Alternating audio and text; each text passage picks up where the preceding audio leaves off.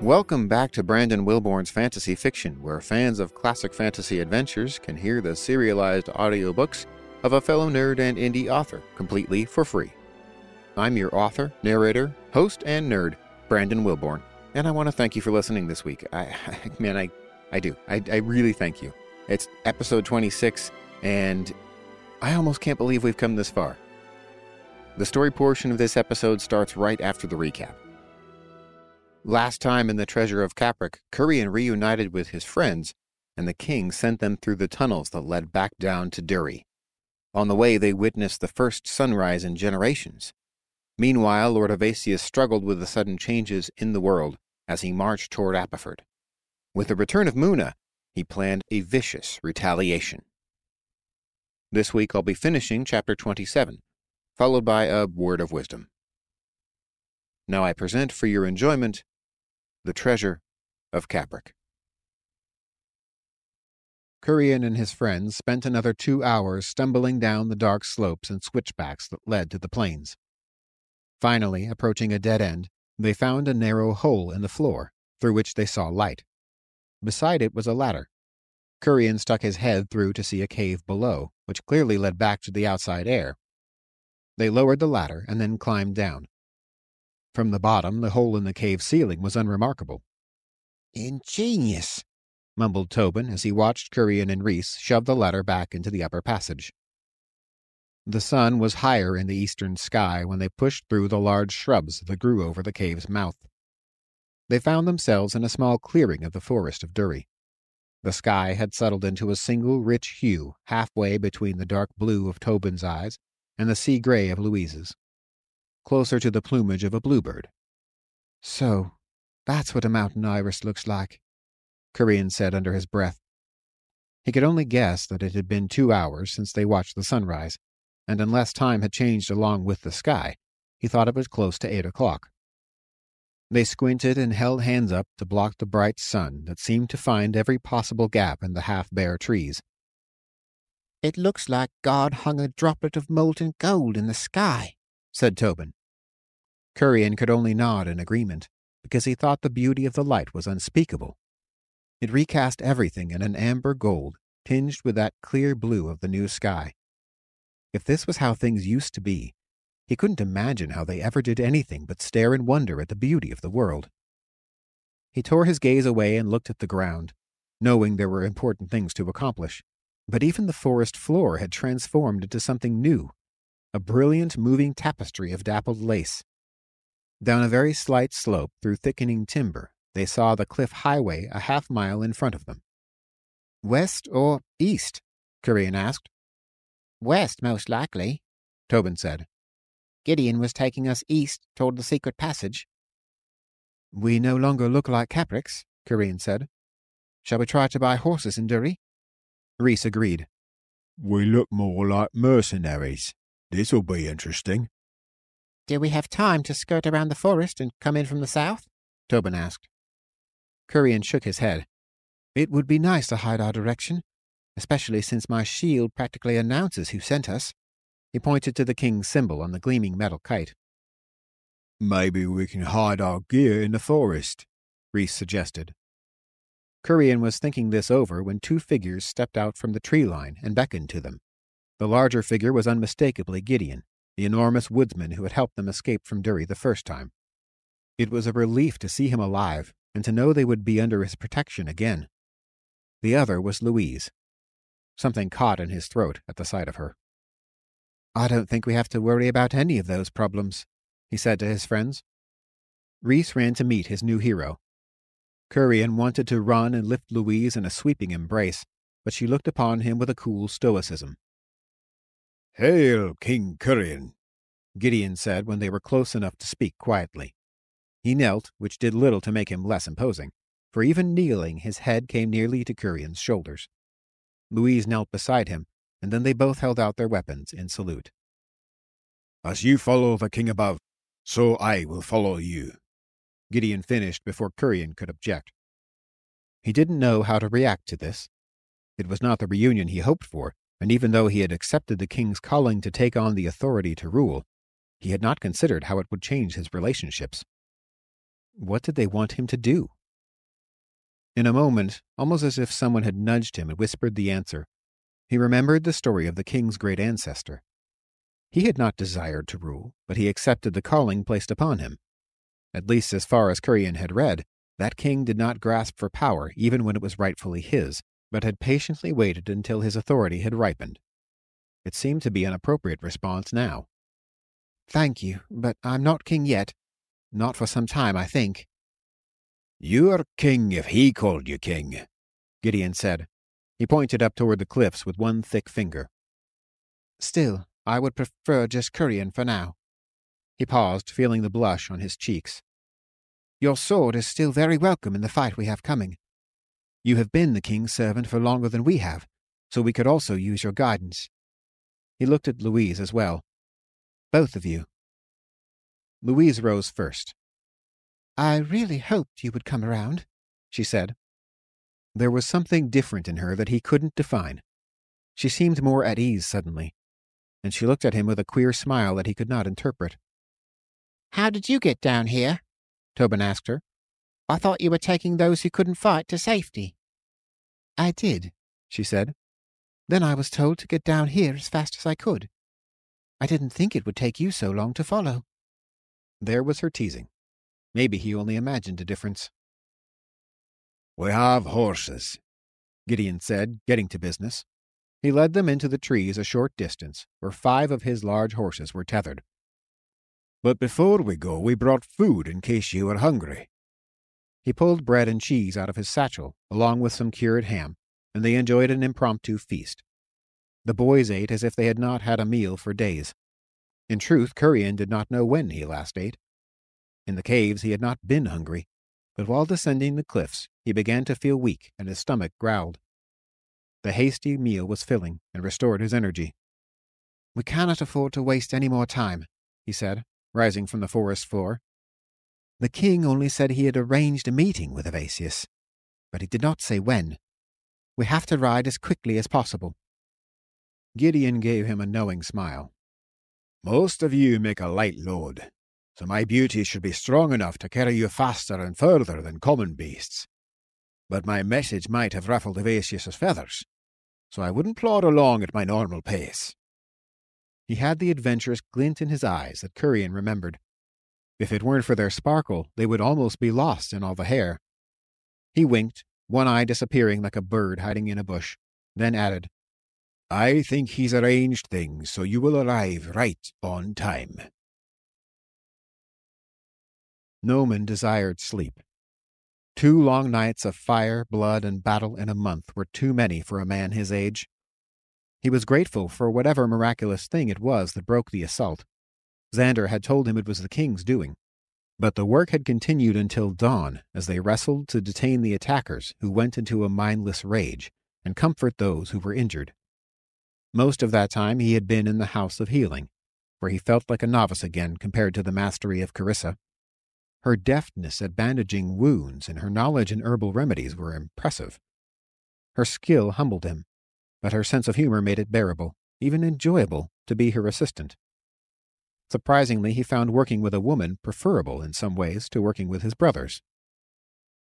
He stepped out of the House of Healing for the first time that morning and was dumbfounded at the transformation before him. The whole world was bright in a way he had never seen. Immediately he thought of the stories and paintings from the time of Finn. My imagination was too feeble to conjure this, he told himself. Still, his body demanded rest, and weariness tugged at his grit-filled eyes. He stepped to the spring beside the house where water trickled out of the sheer wall into a delicately carved fountain bowl, and then spilled into a small pool on the ground. He splashed his face, and it was cold and refreshing, but little match for the sleepless night. Then he took a sip, and the liquid cooled him all the way down to his belly. Suddenly he felt rejuvenated, as if he had enjoyed the best sleep of his life. No, he felt stronger, surer of himself.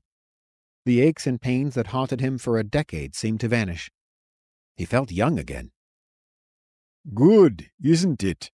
Said Xander from beside the house. It's life-giving, he replied. Just wait, Xander said. He rapped on the small fountain, and the gentle flow became a gushing jet of water. The pool it fed, bloated from the seasonal rains, had already spilled over its edge, and a small rivulet ran down through the camp. Now it became a steady stream. That was when Noman noticed the old, shallow riverbed crossing straight through the square between the three largest buildings. The stream filled the center of the riverbed, then gathered beneath a cleft in the encircling canyon walls where blue sky showed over the cliff's edge. A crowd was gathering to either side of the growing reservoir. "It can't be," Noman said. He suddenly felt a very unfamiliar emotion. He was giddy. Xander nodded with the excited look of a young boy sharing a secret. "I'd stand back if I were you." The ground began to tremble. "Which way?" Korean said to Gideon when they were all mounted. "The quickest way is to take the road back toward Derry, and then turn to follow the Apos before we reach the city," Gideon said. They rode at a brisk pace until they neared the riverbed, then slowed to a walk, dismounted, and left the road. Gideon led them to a hiding space within the trees where they could see the city's eastern gate. They saw no guards near the closed doors. "Looks like they locked the city down," Reese said. "Scared of the sun," Gideon said, shaking his head. "Superstitious clods." Behind him, Korean heard Tobin grunt before a harried, "No, no, no!" He looked to see him struggling to hold back the big horse, which was heading straight for the forest edge. The other horses also started pulling on their leads, and only Gideon was able to restrain his mount. Eventually he released it anyway. The animals all pushed through the undergrowth toward the riverbed and the cliffs. "Don't go after them," Gideon grunted. "Wait and see if the guards respond." Tobin let go and fell backward. Then they all watched as the horses trotted to the cliffs. The stone looked wet, and a large puddle stood at the foot of the cliff face. The horses drank greedily until the puddle was only a muddy patch in the soft loam of the riverbed. There was no alarm from the city. When the horses returned to the trees, they carried a sweet smell about them, like the earthy scent that came with the first rains of autumn, but mingled with the aroma of spring blossoms in the orchard. The water was more proof of everything the king had told him, and he silently rejoiced. "This is good news," Gideon said. "Don't tell me the river is going to start again too," Tobin said. One corner of his mouth began twitching. Korean, Gideon, and Louise looked at each other and nodded together. Tobin let himself grin. "If everything from Finn is coming back, then what are we waiting for?" he shouted. He rushed into the open and lifted himself into the saddle. In a moment the others did the same, and they headed south at a brisk canter. Tobin's enthusiasm encouraged Korean's growing confidence. Then they crossed the southern corner of the city, and his heart sank when they heard shouts from the walls behind them. The southern gate was open, and a contingent of soldiers ran for their own mounts, waiting nearby. Korean heard the whisper of arrows flying dangerously close. "Run!" Gideon shouted. The horse raced to a gallop before Korean could give a command. In what felt like moments, he saw the edge of the forest and the open plains. Wind and hoofbeats thundered in his ears, but behind him he heard the thudding of many more hooves tearing at the ground. Glancing back, he saw a pack of riders a half-mile behind. He was tempted to stop because he was so tired of pursuit. It was time to stand and fight, as his friends had stood at the gates of the king's camp. The horse started to slow, as if in response to his thoughts, and the others pulled ahead of him. The rumbling of the horses grew louder in his ears until it engulfed all other sound, even though his horse continued to slow on its own. Ahead of him, Tobin, then Louise, and the others slackened their pace as well. The booming noise began to sound nothing like hoofbeats at all. It turned into a dull, chaotic rumble that came from all around him. Then he noticed that the ground itself shook, and the horse struggled to keep its footing. He pulled on the reins and came to a rough stop, then turned in the saddle, barely holding his balance. Tremors convulsed through the ground, and the trees of the forest swayed like tall grass in a breeze. The pursuing horses stumbled and reared. Some fell or threw their riders. The cliffs towering above the forest seemed to be the only solid thing within sight because of their massive size. He looked to their heights just in time to see a torrent of water shoot from a cleft in the top. There was so much water that he thought it would drown the city of Duri. The cataract fell to earth with a boom that overwhelmed the earthquake, leaving only the rushing sound of the oncoming flood. A wash of mist spattered his face in the same moment that he saw a wave charging from the forest. It plowed through the riverbed in a wall half as high as the trees. He watched in horror as it swallowed 15 soldiers and their horses, and then his own horse was scrambling to reach the riverbank. They crested the bank just before the seething river devoured them. Spray and foam thrown from the tempestuous waves soaked him as it roared past. There was no sign of the soldiers it had washed away. The ground shuddered once more as the flood passed south, and finally everything was calm. The swift water at his feet was the only moving thing. The same nauseous shock that came after the fight in the apple grove swept over him. He was lucky to be alive. For a moment he sat in the saddle, immobile, frozen in the tug-of-war between awe and terror. He was about to dismount and gather his wits when the horse nickered and took off at a fresh gallop, chasing his friends and the vanguard of the river. As the horse drove forward with reckless speed, one final thought came to him as if spoken from someone else. This is what the king meant when he said help would come.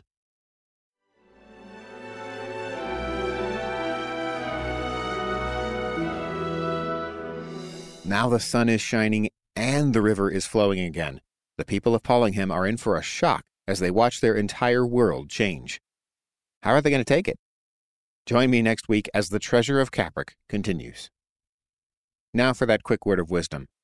This one isn't from the Bible. It comes from my grandpa Wilborn, and it's full of common sense. Now, I know he didn't create the phrase. It's something every carpenter's heard, but I heard it from him. Measure twice, cut once. It's a phrase that speaks to being ready for your work. It's about preparation. It's about knowing what you need to get the job done and making sure that as you're doing it, you don't get so caught up in all the details that you overlook something and then, waste time or waste materials. I'm bringing this up because I may be barely getting this episode out this week on time.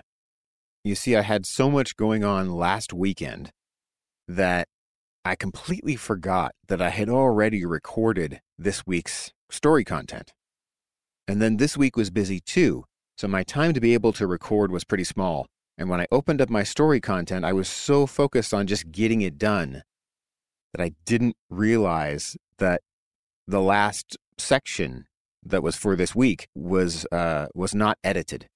And I went ahead and ran through to record the next week's or the next chapter of content and forgot completely that wasn't for this week. So, with very little time available, I recorded a second week rather than editing this week. And to make it worse, I even edited the story for next week.